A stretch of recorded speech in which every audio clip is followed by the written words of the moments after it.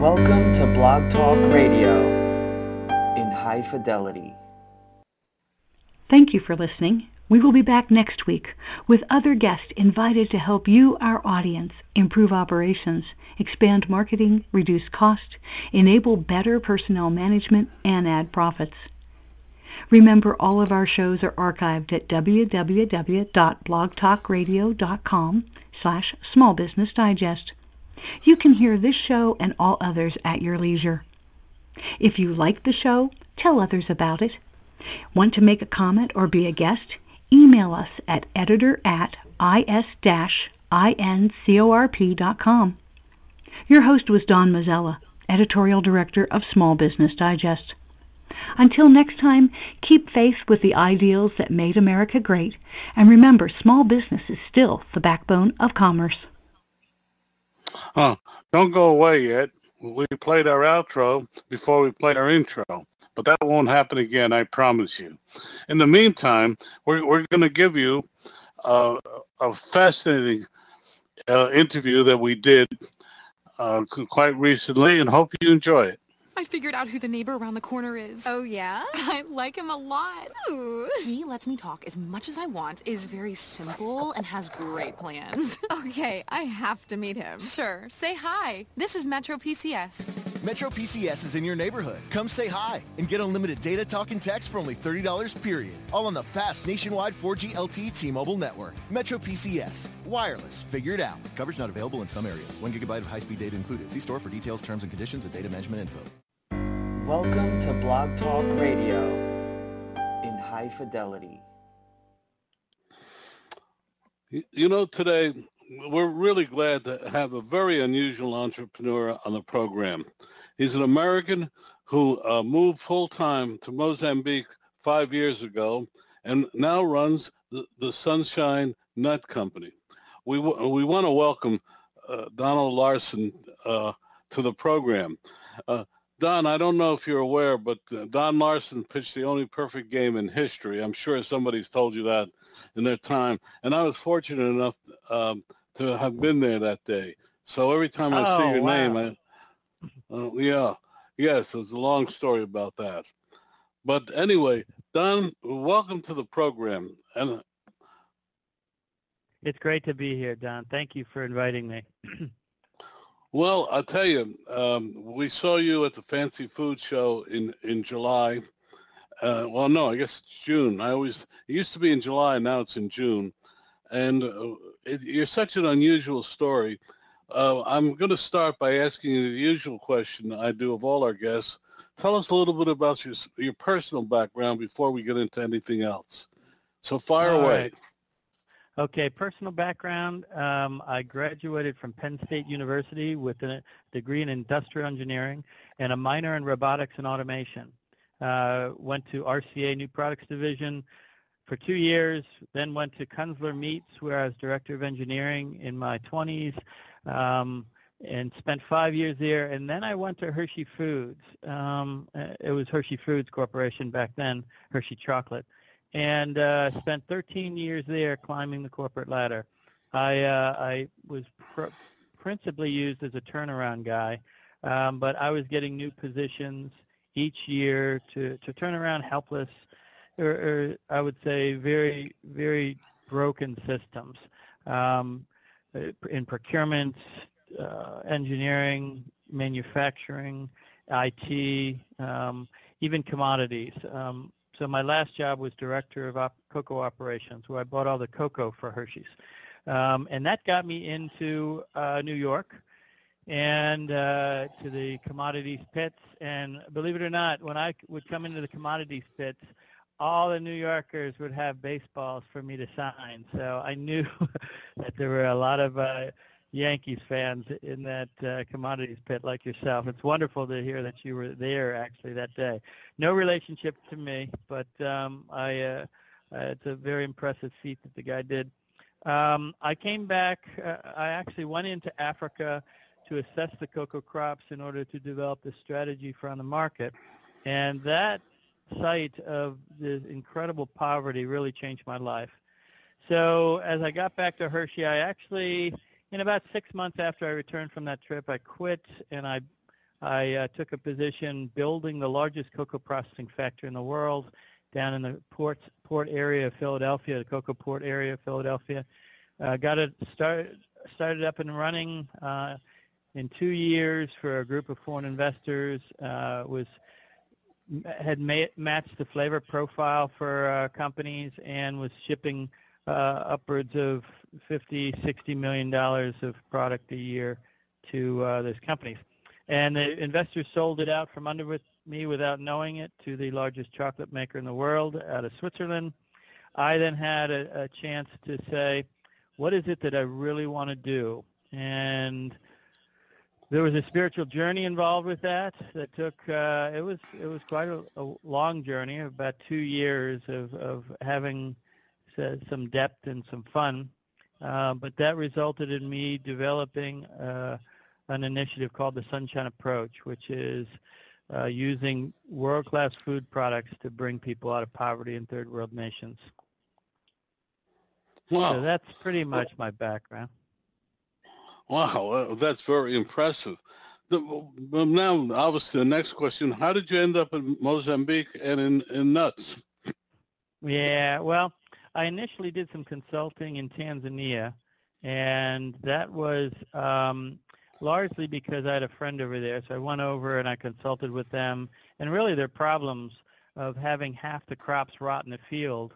They wanted to develop a market to go into Europe with fresh produce, and I advised against that and said, a simple conversion from perishable, your crops into shelf stable, whether it be through canning or packaging or dehydration, but processing would not only allow you to feed your people when there was times of scarcity, but also would allow them to employ them here, and you could sell it into the industrial market, because most companies, the big giants, take in, dehydrated onion, processed tomato, dehydrated garlic, so there's all types of possibilities.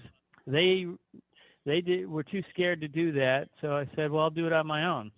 And before I got into things like chocolate or spaghetti sauce or even the components of that, which would be, the liquid cocoa that I had done for the chocolate companies, or dehydrated onion or garlic or processed tomato, I decided to pick something that I was familiar with, since I had managed a chocolate factory up in Nova Scotia for Hershey that did boxed chocolates. In the center of that factory of extreme complexity, all the disciplines of chocolate making, was a nut roasting facility.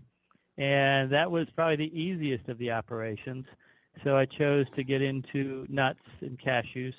And really, Mozambique is right underneath Tanzania. It's ideally suited for what I'm trying to do. In the 70s, they were number one in cashew processing.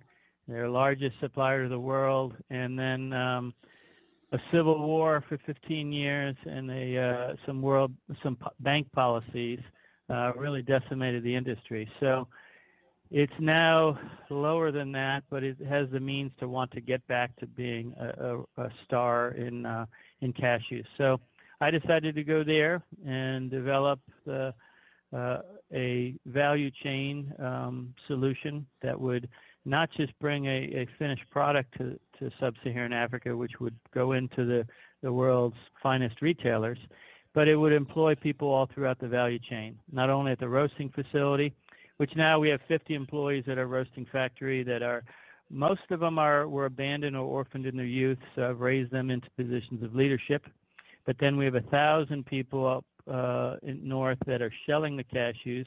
And since most of the farmers are smallholder farmers with 3 to 5 trees on their land, we have about 50,000 farming families that are supplying the needs for our factory. So that's kind of how we got into cashews. Well, fascinating. But now, the name of your company is the Sunshine Nut Company. But what products do you source from Mozambique? Yeah, so we just entered the U.S. market probably about 18 months ago, a little more than that, and we're in 2,000 stores in the U.S. You know, all the big guys. We've got Giant, Stop and Shop, Ahold, Martin's, Wegmans, Whole Foods, Raley's. We're getting into some more recently. I have some other trips next week. But we're limited to cashews right now because Mozambique, the one product that they have, and the only nut product really, aside from a little bit of macadamia, is cashews. So we've got a long way to go in cashews before we bridge out into other items, I think. So you primarily, but do you also, you mentioned earlier that you sell, do you also sell to big combines on a bulk basis? What we do is we have 4 flavors of our cashews. So we have plain and salted, but then I developed an herb blend and a spiced blend that we offer as well. So we've got all 4 of those in a 200-gram package. But then our larger customers have been asking for bulk. So normally you get bulk in 25-pound sacks. We chose to go with a 10-pound sack that has a foil bag, because one of the things that we bring is freshness of the product.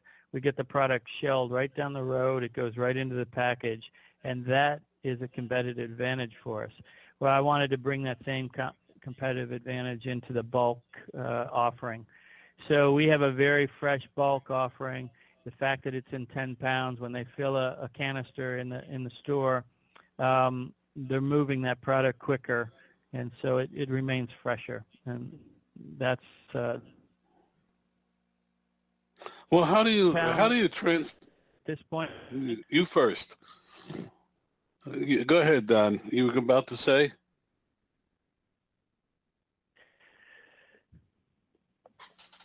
Don? Yeah, I'm here. Go ahead. No, I was going to say, you first. What were you about to say? Well, did you say, how do I transfer that? You get cut off. Well, yeah. There. Well, that was going to be a question, yes. Okay. How do you get it from Mozambique to the U.S.? Okay, and that's where my industrial engineering degree is in. You know, I really turned around a lot of things at Hershey, brought a lot of innovation, and what I look to do is cut out unnecessary cost. We've done that with our logistics. We haven't done that with our labor and our operations, because our whole goal is really to employ people.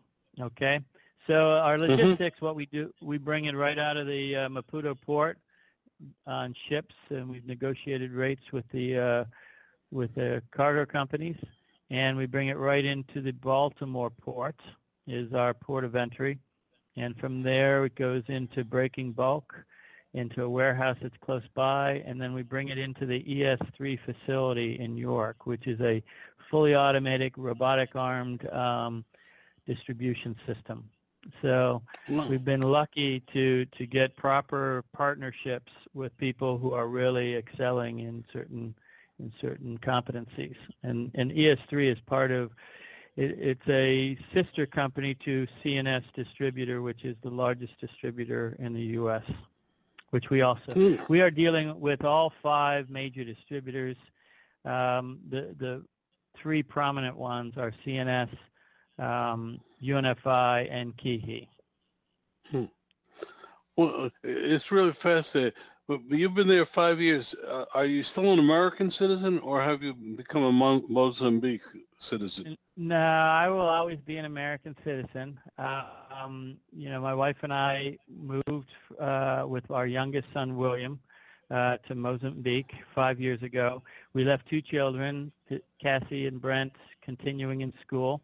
And they have since become very, very excited about what we're doing, and they're helping in different ways. But you know, it was tough to split up the family. We didn't know anyone in Mozambique. We came in, we renovated a facility, and then we went to a local orphanage that had a lot of adults that had come out of the orphanage just kind of hanging around. There's really no employment in Mozambique. There's no opportunity, no hope. So one of our goals was to employ young men and women who had come out of children's centers. And right now, all of them, we've got 7 promotions we've done, one into production manager, a young man named Benario who grew up on the streets. His father died. His mother abandoned him. Now he's doing really well as a production manager, and a whole host of other incredible stories. One of the things that the company does is while it does employment and takes care of the value chain, we also then give back 90% of our profits of the company back into what we call hand-up projects. Basically, we're looking at the farming communities, and we have a very active program for orphan care, since 10% of the population of Mozambique are orphaned. And so we match up. My wife is director of social impact for Sunshine Nut Company. She is actively involved in all kinds of initiatives. We purchase homes, and then we pair up widows with orphans and make family units and put them into the homes. We actually put the homes in the children's names. So, it's really an uplifting experience for them. And we oversee to make sure that the care is good and that the kids are thriving in those environments. But I covered Africa for many years, and I know the conditions there, and what you're doing sounds terrific. But how do you deal? African governments are not like our governments, but how do you deal with them? And what advice would you give someone who's even contemplating something like you're doing?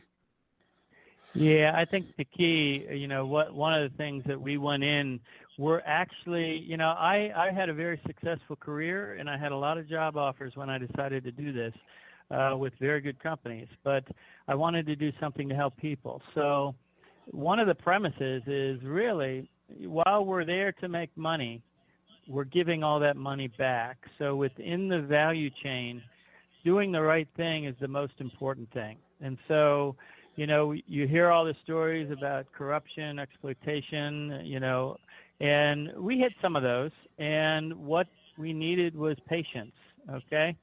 And we have not given into that. The Mozambican government has actually been very wonderful. And early on, the first trip, I met the ex-foreign minister of Mozambique, and he has been very good at telling us kind of how to operate and how to be successful in Mozambique. And, one of the great things about our business model, which I call the Sunshine of Boach, it's a quadruple bottom line business model where, the triple bottom line of financial, environmental, and social, we have added a fourth objective of transformational. And our aim is to transform all around us into a better environment. And when you're creating a market and you're putting a product in the world's finest retailers of a very important crop for Mozambique, and then you're giving 90% of the profits back into farming community initiatives. We have medical teams, we have dentist teams, we have teacher teams. We've had Penn State University there and students from Northwestern University doing projects in the villages that are truly transformational. So when you have all those things, the cooperation of the government goes way up because they feel that we are not coming to exploit and take money out of the raw materials of their country. So far the conditions have been very good. Now we're planning on taking this to other African countries, and I've been speaking and being part of the World Economic Forum for Africa for the last 4 years. I actually pay my way to the different forums. And I have other countries just desiring to want to bring what I call my factory in a box, because everything I need comes in a 40-foot container to run the factory. So they're looking for me to expand into other countries. So we'll see. As this continues to go, it takes every ounce of negotiations that I learned as being Director of Global Sourcing for Hershey. And it's been fun. I enjoy that type of challenge. Hmm. Well, where were you born and raised? Well, I was born in Chicago. My father worked for R. Donnelley Printing. He was sent to run a factory in Old Saybrook, Connecticut. So I was 6 years old when we moved to Old Saybrook, right on the ocean, on the Long Island Sound. I lived there till 13. From there, we went to the printing companies in Lancaster, Pennsylvania, among the Amish communities. So from 13 on until college, I lived in Lancaster. My family is still in Lancaster, Pennsylvania. Oh, just curious. You seem to have a world vision that's different than any we've had on this program in a long time. If someone wanted to talk to you more or find out more, how can they do it? Probably the best way is to come through our website, sunshinenuts.com, and info@sunshinenuts.com is the email address. That's probably the best way they can get in touch with me. Getting a lot of, I've been doing a lot of different talks. The European Economic Summit I spoke at for 2 years. I was just at the Nobel Peace Prize Forum in Milwaukee, where I spoke on a couple panels. I was actually invited by Mars executives to the first annual Responsible Business Forum at the Syed Business School in Oxford, at Oxford University. That was just a few months ago, and that has led to a lot of different openings. But I'm always excited to share what we're doing, and there's a lot out there. There's just a Forbes article that came out. If someone just Google Sunshine Nut Company or Don Larson, I've done 2 TEDx talks. So there's a lot out there to learn more about what we're doing just through the internet and the web. Well, truly, Don, you're one of the greatest guests we've had on this program, and we really wish you good luck on your endeavors. And when the next time you come in the States, we'd love to have you back on the program. That would be great. Yeah, it's always the amount of different things. We had just about everything the American dream could have. I had a Porsche, I had a hot air balloon for 20 years, a large house with a pool, I have wonderful kids, a beautiful wife, all these things. It's just like I found great. It was the American dream, but I was very unfulfilled, and it was a point in my life that I'm like, I really want to do something that matters. And so we chose this. We sold off everything. We headed to Mozambique. We live among the poor. We have very modest lifestyle, and I couldn't be happier. The amount of just the ability to transform people's lives and give them hope and opportunity has really been incredible. So I encourage everyone to think about what they're doing, and if they're not very satisfied, there are ways to become satisfied. Well, really, thank you, Don, for, as I say, a really great interview and restoring our faith. And, people complain about business, but I often think business people do more for each other than they're ever given credit for. I agree with that, Don. There's so much potential within business, and that's what I've learned over the years. And so, we're looking to put that power into good use. So I appreciate you having me on the program. Well, we appreciate you. Don, thank you, and have a good rest of the vacation, and good luck in the future. Thank you very much, Don. You take care. Have a good day. All right, bye-bye. Look out in the street there. You know what you don't see?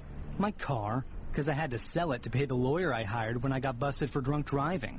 You know what else you don't see? My girlfriend, who decided that a guy with no car and no license and no money was no fun. And hey, you know what else you don't see? You don't see me leaving for work in the morning, because I missed so much time with court and everything that I got fired. Drive sober or get pulled over. Paid for by the National Highway Traffic Safety Administration. Fios is not cable. We're wired differently, which means you can get the fastest internet available with equal upload and download speeds from 50 to 500 megs. So you can upload 200 photos before your favorite song is finished. Click the ad and switch to Files today to get our best offer ever. Want to know more about health savings accounts for your company or yourself?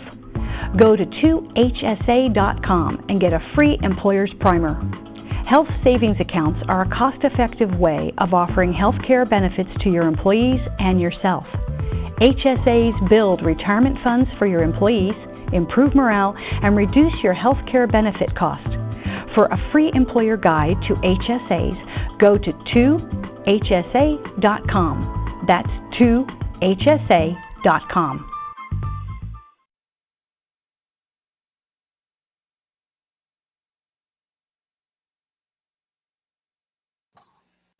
We're waiting for our next guest, Kyle Kensing, to come and join us.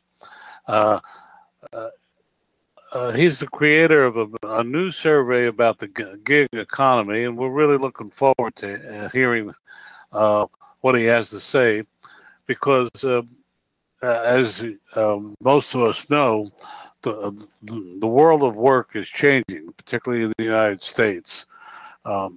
Every study we've seen in the past couple of years have indicated that companies, large and small, are reluctant to add people. Obamacare, which may or may not be repealed by the Republican Congress, actually de-incentivize companies to hire more than 50 people, because then they became subject to more stringent rules and regulations. It's an interesting time, and his study, which I don't want to presume to take away, really showed what's happening in this world and how important it is for individuals to realize that the old model of working for the same company for 40 years and then retiring is becoming almost as obsolete as the horseless carriage. But in the meantime, we're going to go silent for the next 2.5 minutes, waiting for him. We will change this in the when we archive it. But in the meantime, please enjoy the music that will follow from this, and we'll be back with you in a few minutes.